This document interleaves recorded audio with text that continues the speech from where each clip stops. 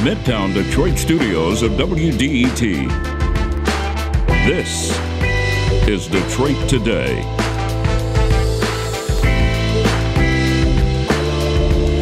Keith Ellison led the prosecution of Derek Chauvin, the Minneapolis police officer who killed George Floyd in 2020. Now, Ellison has a book out that suggests the cycle of police violence in this country can end if we commit to that goal. He'll join today to talk about his ideas and his Detroit roots. We'll also hear today about a Washtenaw County program to soften police response by adding mental health workers to the mix. That's next on Detroit Today. But first, the news from NPR.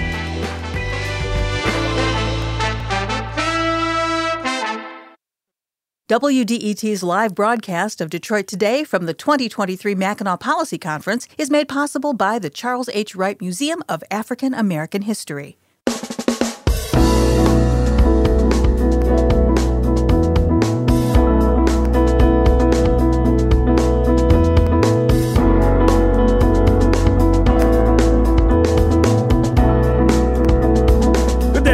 Welcome to Detroit Today on 101.9 WDET.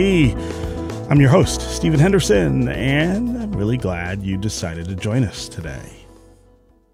Police violence, police brutality is something that we in America are really familiar with, and those of us who are African Americans are more familiar with it than many other Americans.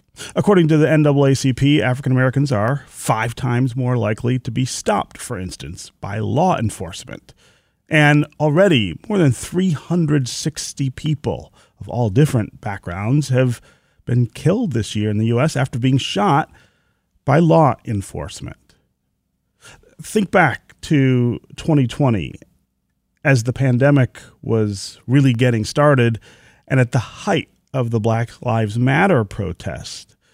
Back then, 9 out of 10 Americans said racism and police brutality were problems in our country.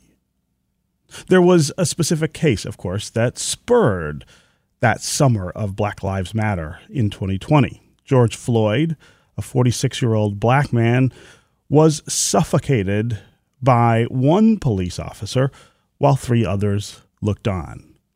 And in fact, that's a very sanitized way of saying what happened to George Floyd.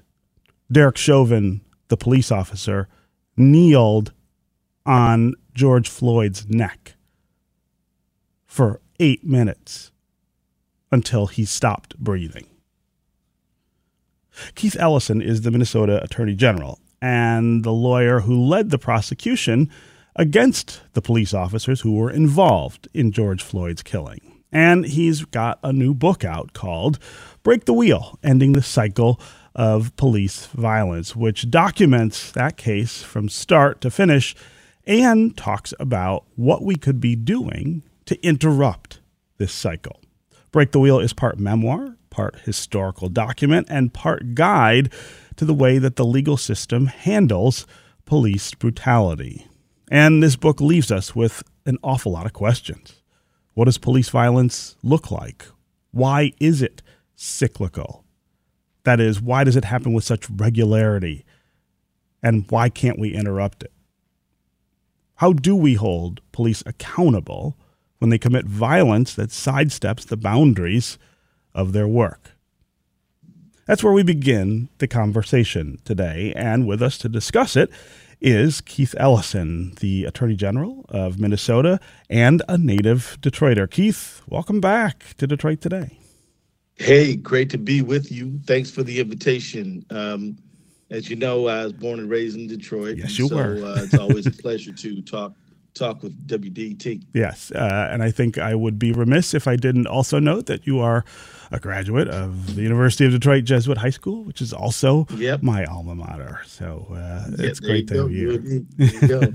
So I want to start here. You call police violence a cycle. I want to have you talk about what you mean by that. How does police violence show up in American communities, and why is it so persistent? Well, when I started really studying the history of this problem, I I went back to the 1919 Chicago, what they call it, a race riot, when academics pulled together and had an investigative committee to really study what happened with that Chicago 1919 riot that was sparked by, a tragic incident between police and community. What happened is that a black boy was swimming in Lake Michigan, and he floated over to the white section of the beach. Mm-hmm. Some people threw rocks at him, caused him to lose his balance and fall off and drown. When citizens came and said to the police, "Hey, what are you going to do with that?" That they got violent treatment, and as a result, there was this what history reports as the Chicago race riot, and then there was the 1935 Harlem one, the 1943 Harlem one, then there was the Kerner Commission in 1968, mm-hmm. which looked at a whole bunch of disturbances, including the Detroit uprising, which occurred just the same year before. But then after that, there was the Christopher Commission report that happened after L.A., right, and Rodney King, and then even up into and including the Ferguson incident, you had President Obama commission a study on the 21st century policing. So there is this cycle. It's just there, and it rolls along, and it causes tremendous social problems, starting with loss of life or loss of safety, but it also has a heavily negative impact on municipal budgets. In Minneapolis alone, my city, we paid over $100 million in police misconduct lawsuits in the last 10 years alone. Detroit has similar numbers. Mm-hmm. Los Angeles, New York, Chicago, Cleveland, every city has to budget heavily for these cases. And then, of course, about every 5 to 6 years, there is a tragic incident which sparks a massive public response in terms of protesting and things like that. So, I mean, this is an expensive flaw that we have, that we won't fix this problem, causes a lot of trouble. It also reduces trust between law enforcement and citizens, which I believe leads to lesser safety. So that is what the whole book is about. We have this cycle. It is longstanding. It is nationwide, and it is expensive in life and in treasure, and we need to fix it. Yeah.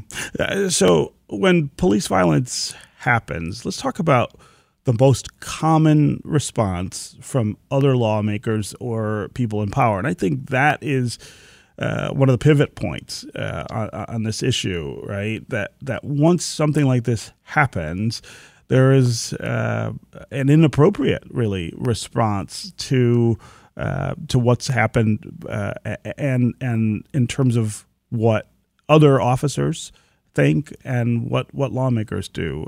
What's the first thing that happens to a police officer who is accused of committing inappropriate violence against a civilian? Well, on the scene, they call it a critical incident. Once it is apparent that the officer, him or herself, may be suspected of wrongdoing, they get their union gets together with them. Generally speaking, and I can't speak for every single case, but generally speaking, they don't say anything. They have their lawyer issue some kind of a statement with due regard to their defense, and then depending on the level of whether there's video or whatever, there is the prosecutors start to think about whether to release the videotape, whether to release the information. That process is usually pretty difficult to manage for people. And then, ultimately, there has to be some sort of prosecutorial decision. That prosecutorial decision may be made by the local authority where it occurred, or may be transferred out. There's sort of a unraveling of a number of steps that are going to happen in the immediate aftermath. And quite honestly, we haven't dealt with it very well. I will commend the Memphis Police Department and County Attorney's Office, because they, in the aftermath of the Floyd matter, released the videotape fairly quickly, discharged the officers fairly quickly, and charged them. And so, it looks, if you look at Memphis, it looks like once these tragic incidents happen, we're now starting to figure out what to do about it. But for many years, there was just chaos, and you had an upset community, and you had the union saying, hey, our guys didn't do anything wrong, and we're not going to we're not going to tolerate any sanction against them. And that's sort of how those things spin out. And that pattern gets replayed and played all the time. One of the things that happened in Minneapolis is that the Minneapolis Police Department public information officer, the very night that this tragic incident with George Floyd happened, issued a statement saying that George Floyd died in a medical incident. I remember didn't that. mention force, didn't mention the people screaming for the life of George Floyd, didn't mention the videotape, didn't mention anything. Just sort of an inebriated person suspected of forgery died in police custody due to medical complications. That was it. And then when the video came out, the contrast couldn't be more stark. That's one of the things. You got to get your information right, because if you get it wrong, you're going to immediately sow distrust, and people will feel that a just outcome is not possible, and they will take to the streets. Yeah. And so that's another one of the fallouts of this kind of thing. Yeah. I'm talking with Keith Ellison. He's the Attorney General of Minnesota, author of a new book titled Break the Wheel, Ending the Cycle of Police Violence. Ellison is the person who prosecuted Derek Chauvin and the other police officers in Minneapolis who killed George Floyd in the summer of 2020, sparking the massive Black Lives Matter protest, not just here in Detroit or in Minnesota, but all over the country. We're talking about how you break the cycle of police violence. How do you interrupt the things that seem to happen and then happen again in our country and have happened for such a long time? We want to hear from you, the listeners, as well during the conversation. Give us a call and let us know if you feel like the police are there to protect you, or do you fear their presence in your community? Are you someone who has experience with police violence, or have you been violated in some other way by someone who was there to protect and serve? If you're a police officer, let us know if you've seen other officers step out of line and do things that they shouldn't be doing. What was your response like? What's it like to have to call out other officers for their behavior? As always, the number here on the phones is 313-577-1019. That's 313-577-1019. You can also go to Twitter and hashtag Detroit Today, and we can include you in the conversation that way. Keith, before we get to our listeners, I want to talk just a little about what you did in the George Floyd case, or the Derek Chauvin case, and what effect it's had on this problem. As you point out, inside of the police department in Minneapolis, inside the legal establishment in Minneapolis, the call was not to respond to this with a prosecution. You decided, as the Attorney General, that you would prosecute, and you got a conviction for not only Derek Chauvin but some of the other officers.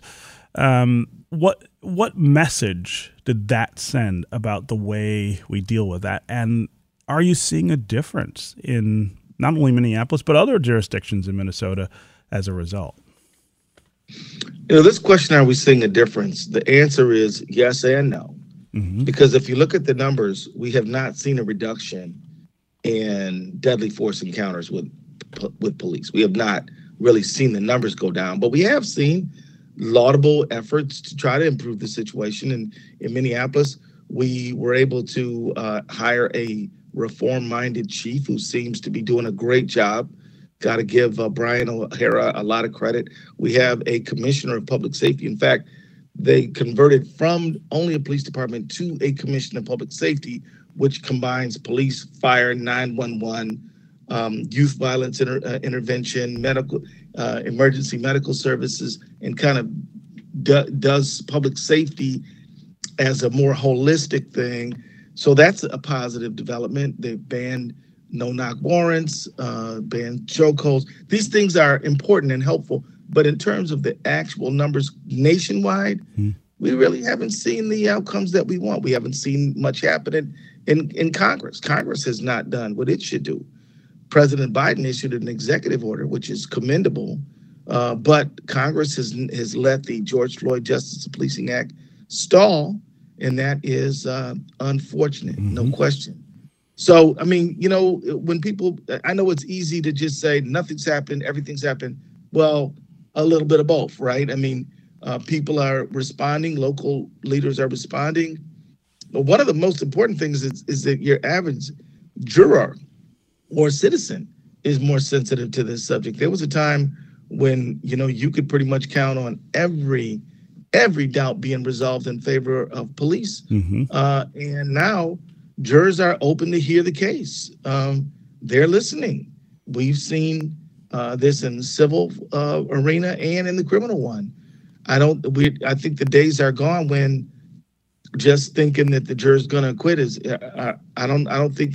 I think we've entered a new territory, and I also think that it's commendable for a lot of police officers to start speaking out now. I mean, Police Chief Arredondo fired those officers. The longest-serving Minneapolis police officer, Richard Zimmerman, said, "Hey, look, this is wrong. We must condemn this. We can't stand by this kind of behavior." I've talked to a lot of different police leaders and rank-and-file officers who say, look, we need to change the culture. We believe it can change.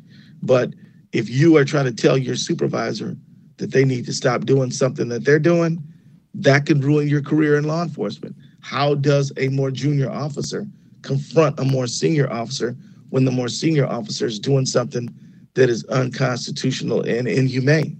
That's something that we've got to work on. That's a cultural issue. But there's a lot of things happening. But to get the actual numbers down, we're still pretty much where we were. Yeah. Okay, we're going to take a quick break. And when we come back, we will continue this conversation with Keith Ellison about his book, Break the Wheel, Ending the Cycle of Police Violence.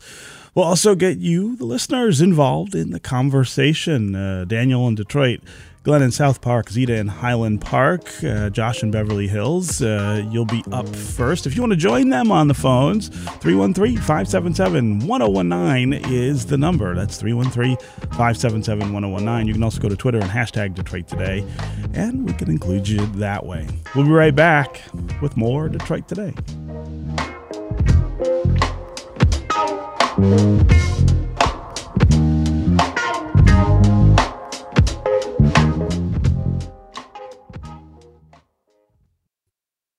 WDET provides trusted news, inclusive conversations, and cultural experiences that empower the community. 1019 WDET, Detroit's public radio station.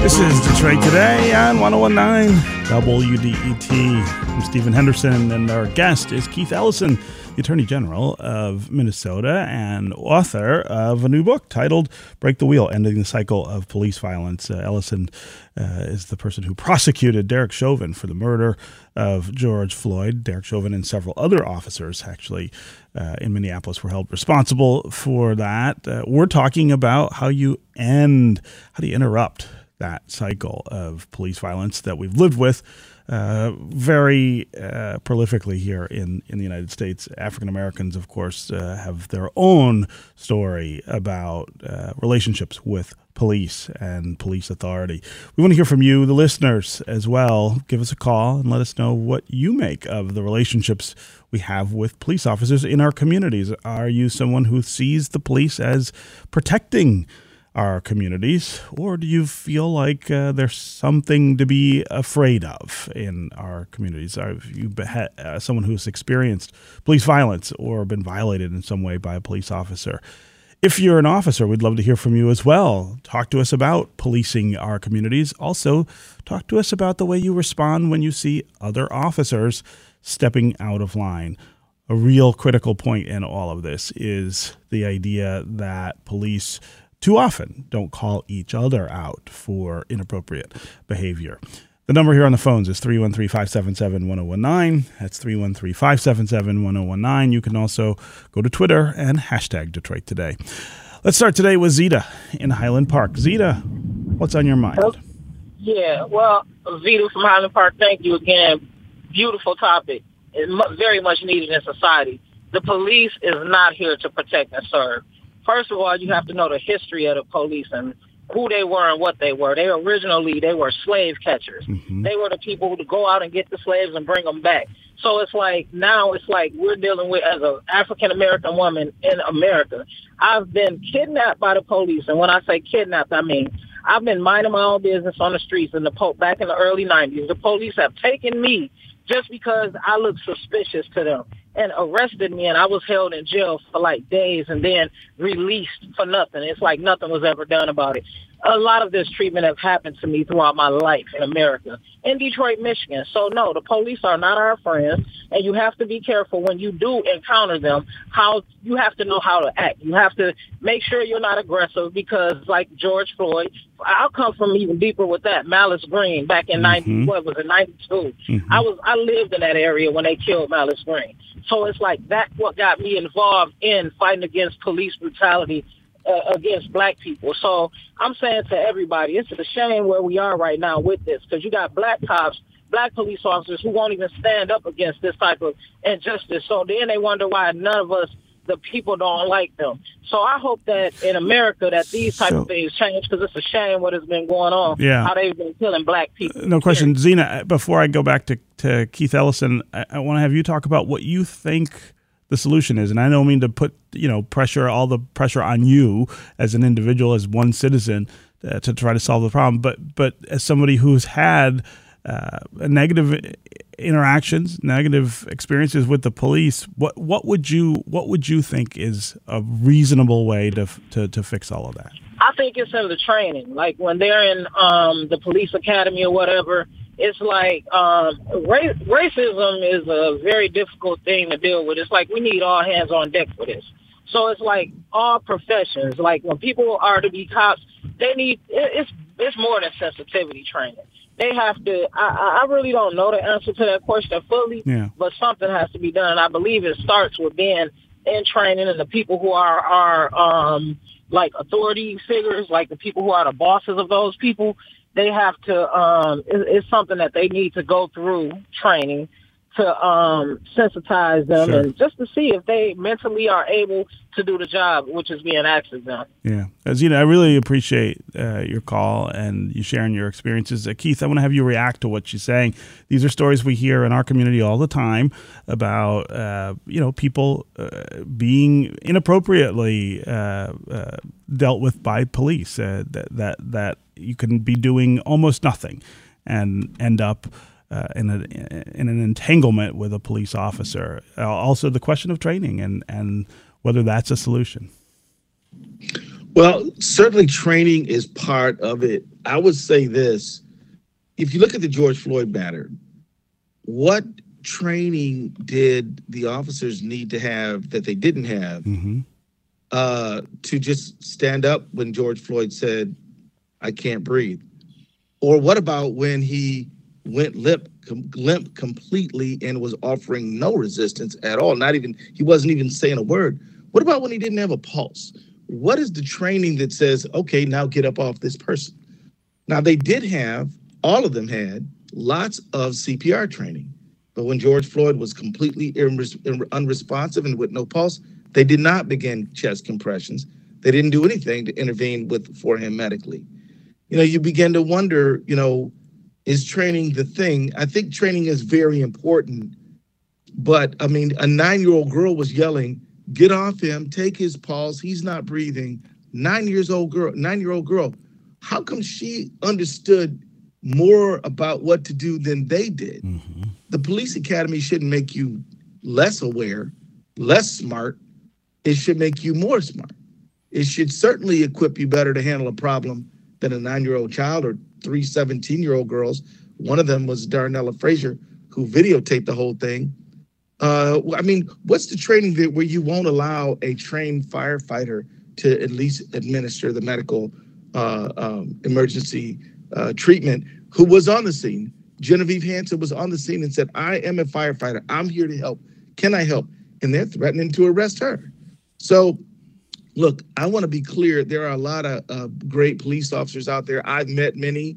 But, I think before training, there needs to be a realistic concern that if you violate the law, whether you have a badge or not, you are going to be held accountable.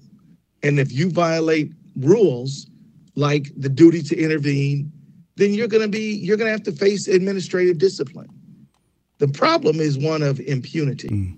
The problem is, hey, look, our custom and our culture is I do whatever I want to these people and nobody's ever going to say a word about it. That's the custom. That's the culture.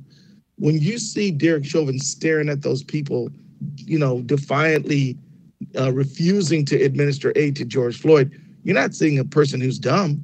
You're seeing a person who's so sure that they're never going to have to answer to anyone for what they did. Yeah. And so what I think what we really need is the system needs to say we have one standard of justice. Nobody's above the law. Nobody's beneath the law. Nobody can do whatever they want without any accountability. And there's nobody who you can do whatever you want to them and nobody in the system just doesn't care. We got to have one standard of justice. And then you can really use training because there's a lot of training that can be done. Yeah. And a lot of important training. And let me just tell you, I do believe we can solve this problem. If you look at Newark, New Jersey, and you look at Camden, New Jersey, those two cities have reduced officer-involved deadly force encounters dramatically. But it's because the mayor and the chief and everybody decided we're going to make these changes. And guess what? They're not paying out police misconduct judgments and lawsuits. They're not looking at civil disturbances every few years. They have greater trust. They've gotten more guns off the street. They got more citizen cooperation. So really dealing with this issue will make us, we'll save lives, protect the budget of the city, and we'll have greater safety for all citizens. Yeah.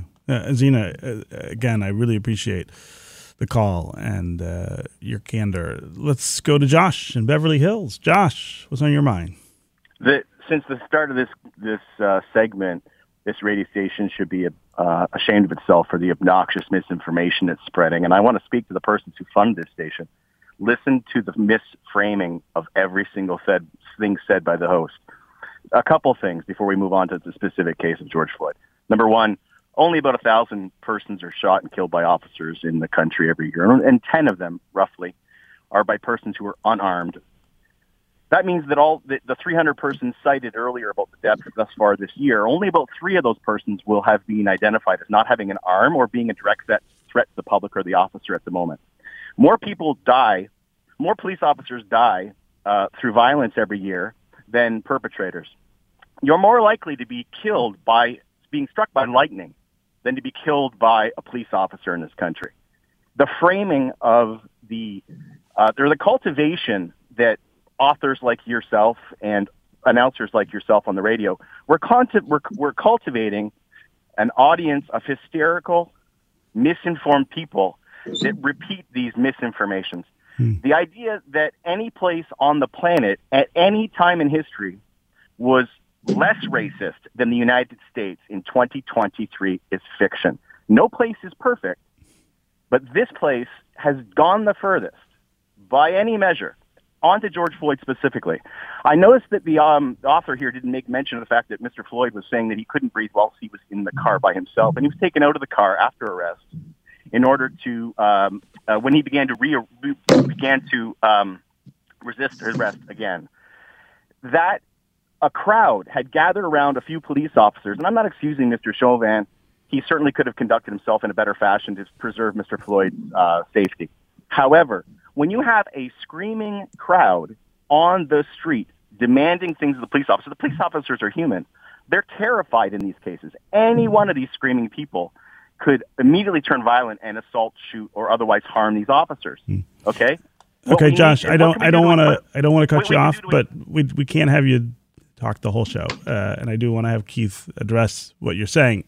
I do want to say up front, though, Josh, that the framing that you're talking about for these conversations on this show, especially conversations like this, has to do with not just my outlook on life or my ideology, but the things that I know and have experienced personally. I grew up here in Detroit in the 70s and 80s, and I can tell you as someone who doesn't have a criminal record that the run-ins that I've had with police as a teenager, especially a teenager driving a car in Detroit in the late 1970s or late 1980s and early 1990s, tell me about the ways in which police interact with African Americans. It's not just about whether they might kill you. It's about whether they might roust you, whether they might assault you, whether they might search your car for no reason. There's a pattern of disparate treatment that I think is undeniable. And look, you're right. This is a country that's made tremendous strides in terms of equality from its beginning to now. But to say that it is the least racist place on earth, I think, is a bit of hyperbole, and it diminishes, again, the experiences that African Americans have. What you are saying is that our lives don't matter, our truths don't matter, and that's a really disturbing response to the things that we're talking about. But I want to give Keith Ellison a chance to respond specifically to what you're talking about, especially with the case of George Floyd. Well, let me say it is true that George Floyd said inside the car he's having trouble breathing. He had claustrophobia. He told the officers that. But this prosecution really does begin when he's outside and when he easily could have been put in the recovery position. Instead, he was put in the prone position. And it wasn't just Officer Chauvin being on his neck. It was also Officer King pushing on his back and Officer Lane holding his legs, and his hands being behind his back with his chest being the only thing supporting the full weight of all those people. So, that's where it really does begin. And so for the caller, I just want to say, you're right. He did say, I'm having trouble breathing. But then what kind of response should that evoke? To me, that should be like, okay, well, why are you having trouble breathing? Let's get a truck here now. Let's put you in the recovery position so that you can regain your breath. Mm-hmm. I mean, police officers deal with people on their worst day. And there has to be some understanding that, George, if George Floyd is having a medical problem, if he wasn't, by the way, but if he was, maybe the right response is not to put him in a prone position and pile 3 grown men on top of him. So I'll just say that. I'll say, too, that there's simply no medical expert by the defense or the prosecution who would support the idea that the crowd is why the officers did not engage in medical in CPR. Mm-hmm. Nobody said that. Even the defense couldn't find an expert to say that, because what was the crowd yelling about? They were saying he can't breathe. It was kneeling on his neck. Right. Right. They were saying check his pulse. That's why they were raising their voices. They weren't just yelling for no reason. They were yelling for medical intervention. And so there's that. And I'll also say this. It is true that around 1,000 people a year are killed by law enforcement. Many of those people who are killed by law enforcement are not killed illegally or unconstitutionally. The police do have the right to use force, even deadly force, to protect themselves and to protect others. So that 1,000 isn't even, it's not all of those are unconstitutional or illegal. But I will also say, and this is to your point, it's not an even distribution across all Americans. Right. It's concentrated in certain communities. So if you're not in that community, you may think there's no problem. But if you are in that community, you'll say there's a serious problem. Contrast this last caller from the first one. The first one said there's a real serious problem. Mm-hmm. The second one said there's no problem at all. That's why I'm glad you're doing the show, because this is the chance for Michiganders to hear from each other and maybe try just a little bit to see the world that the other person lives in. Because if all we do is say, my world is the only one that matters, and in my world, everything's fine or everything's bad, then we never get to the point where we can understand each other and move forward in a positive way. I'll also say this. When a person is a victim of crime by a private individual, that's a horrible experience. That person needs to be investigated, and they got to be prosecuted. When you're the victim of a crime from a private individual, that's a serious matter. But when you are the victim of a crime from a state actor, carrying with them the legitimacy of the state, that's another matter altogether. Now we're talking about, do we live in a democratic society? The Fourth Amendment says there should be no unreasonable search and seizure. The Fourth Amendment prohibits unreasonable and arbitrary violence from the government. This is a universal principle. It's not only in the American Constitution, but it is there. So I'll say that when a private citizen does something bad to me, the police are going to arrest them, process them through the courts. What about when the system does something bad to me? We've got to have some levels of accountability there too. So I would just say for both of your callers, please have a little bit of patience for the person who walked a different path than you did. I mean, that's a really difficult thing, not just in this community, but in this country, to get people to understand what the day-to-day existence is for African Americans, the communities that we live in, the problems that we deal with, and the response that we get very frequently from authorities. It is different. It looks different fundamentally, and these are things that we learn as little kids, right? Keith, you and I both grew up in Detroit at about the same time.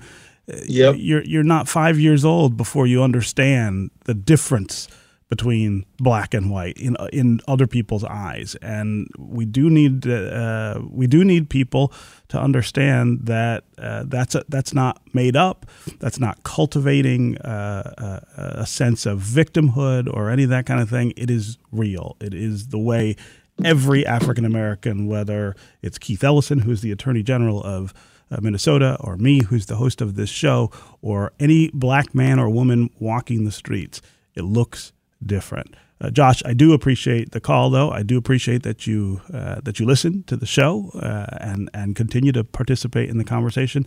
That is an important part of what we're doing here. All right, we're going to take another quick break. We're going to come back, continue talking with Keith Ellison, who's the Minnesota Attorney General. We're also going to add another voice to the conversation. We're going to talk a little about what's going on in Washtenaw County, where they are experimenting with co-responders, mental health workers who are going with police officers and sometimes without police officers to go and respond to calls. Stay with us on the phones, 313-577-1019, and stay with us on social. Go to Twitter and hashtag us. We'll be right back with more Detroit Today.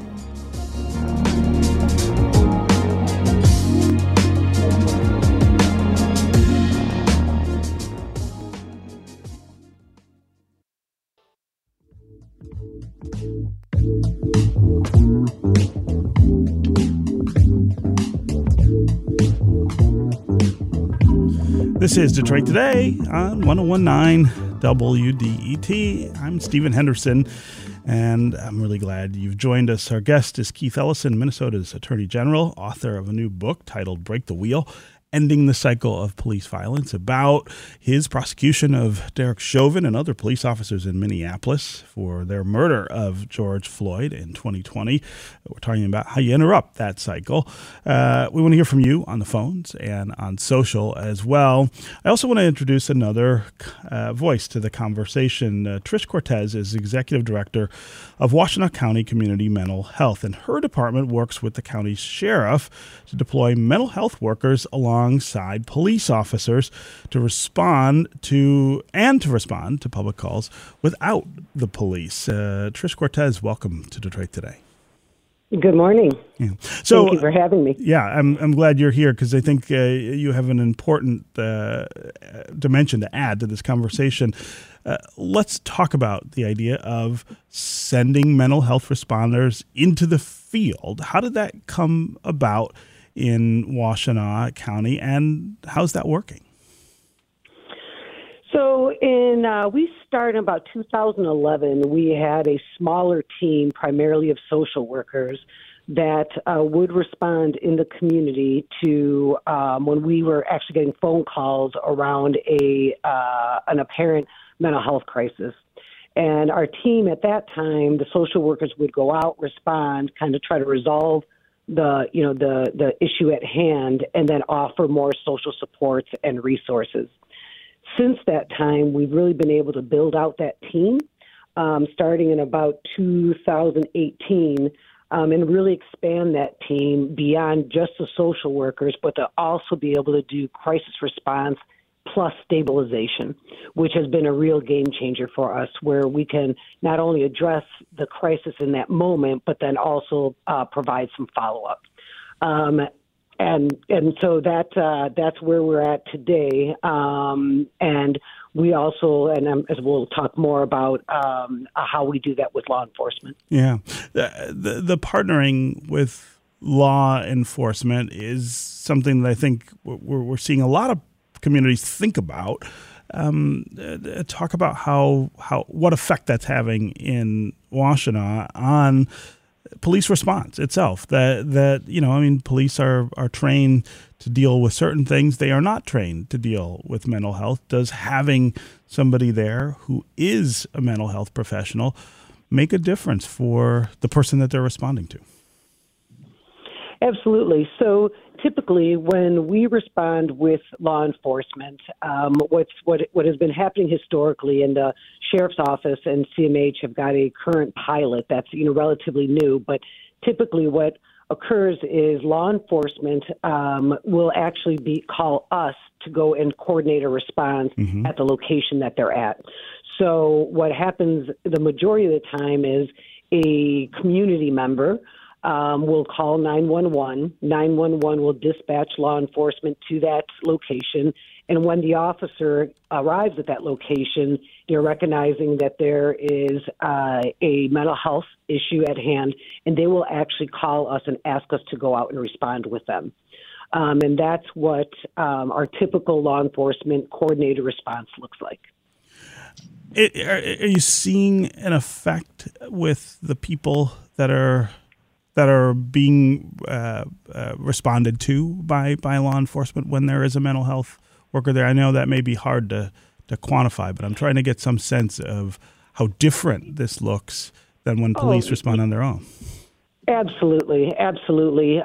We've done this work here in Washtenaw County for some time, and the vast majority of our law enforcement officers have been trained in how to manage a mental health crisis, which then really just allows that law enforcement individual, especially because if there's no crime being committed, they can leave the scene. And we, from there, then can engage them in mental health services, substance abuse services, or whatever support that individual may need. So absolutely, there's, we definitely have data that shows that law enforcement here in Washtenaw County are really able to just refer on individuals experiencing a mental health condition or crisis to us, and we kind of take it over from there. Yeah. Keith Ellison, I want to bring you back into the conversation here and Sure. have you talk just about this as a solution, the role that it might play in breaking this cycle of police violence. Hey, let me just commend your work, ma'am. This is what my idea of helping to break the wheel, right? This is how we get there. When I mentioned a little earlier that when I became the Attorney General in Minnesota, me and the Commissioner of Public Safety of Minnesota pulled together a task force on reducing deadly force encounters involving police. And one of the things we came up with is that a very high percentage of the officer-involved deaths involve people in a mental health crisis, and that the officers they didn't know how to handle it. They didn't know what to do. And things sometimes went awry. If we had people who were trained mental health professionals, it might really improve outcomes. And you know what? The city of St. Paul is using it. The city of Minneapolis is too. Washtenaw County, I'm so glad to hear, is doing it. And I think that you are really onto something, and I hope you will continue. And I hope you'll write about what you find, because I think there's a lot of jurisdictions across the country that are looking for answers, and this is one of them. Yeah. Again, 313-577-1019 is the number here on the phones. Let's go next to Mary in Southwest Detroit. Mary, welcome to the show. Hi, Steve. I'm so glad that you brought up your growing up years, because I'm here in Southwest Detroit. My son was killed, not by the police officer, but what came about was nothing. It was like one less Mexican in Southwest Detroit. I'm and sorry about that, Mary. Yeah. I've had a lot of experiences, and this was around the time you were growing up, by the way. And in fact, I think there were 600 murders. We had that was that period of time when there was a very high murder rate. But my experience as a mother of Mexican boys, I was so frightened every time they walked out the door because of the police. Not in those days, there was cash flow posse. By the way, my sons were not part of the cash flow posse. But in those days, the fear was not the gangbangers; it was the police. And I've worked for the recreation department, so I know a lot of the young people in the neighborhood, and some of the experiences they've gone through. Like one boy who said he had spit on the sidewalk. The police came, and he was Mexican too. The cops came out of the car and said, "Hey, you spitting at us?"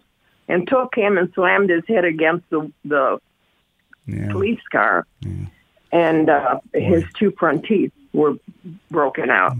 Mary, and I can tell you, my other son went out the back door down the alley to his friend's house that lives down the alley, and went around the front. Well, the police came and picked him up.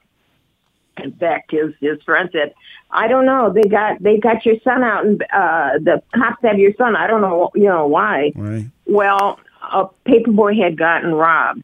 My son is 6'1", maybe. He has black hair, and he had, at the time he had a brown leather jacket. Well, the paperboy had gotten robbed by and this, by the way. Mary, I think I get the gist of what you're getting at here, that they just picked your son up because they thought he looked like somebody that had done something. And I don't want to cut you off, but I do need to get back to our guest to respond to this. Keith, that history is so important, and the length of time that we have been dealing with this in this community in particular, and that you and I grew up in, these are important stories to try to get out. Mary's story is very important, and I thank you for her for sharing it and you for taking it. I mean, here's the bottom line. If we can just allow ourselves a little bit of historical reference. African Americans were in slavery from 1619 to 1865. That's 246 years. Jim Crow for another 100 years. And then we've only lived in 60 years of anything else. And what that is disparities in every aspect of American life. Mary, her family is Latino. I mean, the history of Latino people in America is northern Mexico was decapitated in 1841. The Texas Rangers, were attacked, Mexican Americans relentlessly. When Brown versus Board of Education was heard, there were companion cases in Los Angeles involving segregation against Mexican people. So, and then Japanese internment, all these things. This is our nation. We love our country. We're proud of it. But we can't act like everything's fine, it's over. And it's not over, And we've just got to commit ourselves to a better America, which we can have if we're willing to have the courage to have the conversation. And to not shoot the messenger either, by the way. I mean, when you were talking a moment ago, I thought it was interesting that, the one caller directed a certain degree of critique at your framing of the conversation. And I thought to myself that was unfortunate, because all you're trying to do is bring forth a conversation for our discussion. Right. A serious problem which needs solutions. And I really do hope that as a community, we will tolerate uncomfortable dialogue, not leap to the conclusion that I'm right, you're wrong, and that's it. I think that this service you're providing to us is really important, and I want to thank you for it. No, I absolutely love this hour every day where we get to have these kind of conversations and listen to each other and learn from each other. Okay, Keith Ellison, Attorney General of Minnesota and author of Break the Wheel, Ending the Cycle of Police Violence. Always great to catch up with you, man, and I really appreciate you being here. We'll see you soon, man. Yes, absolutely. Also, Trish Cortes, Executive Director of Washtenaw County Community Mental Health. Really great to have you here to learn about what's going on in Washtenaw County as well. Thank you. Thank you for having me. Okay. Also, of course, thanks to our listeners, not just for being here, but for participating in our conversation. Sometimes it gets a little tense. Sometimes we get after each other a little bit, but that is what we're after here on Detroit Today, is an actual exchange, an honest exchange of our ideas and experiences. This is 101.9 WDET FM, Detroit's NPR station, your connection to news, music, and conversation. Come back tomorrow when we'll talk about what work looks like when it's not an identity, but is simply something you're just doing. It's just good enough.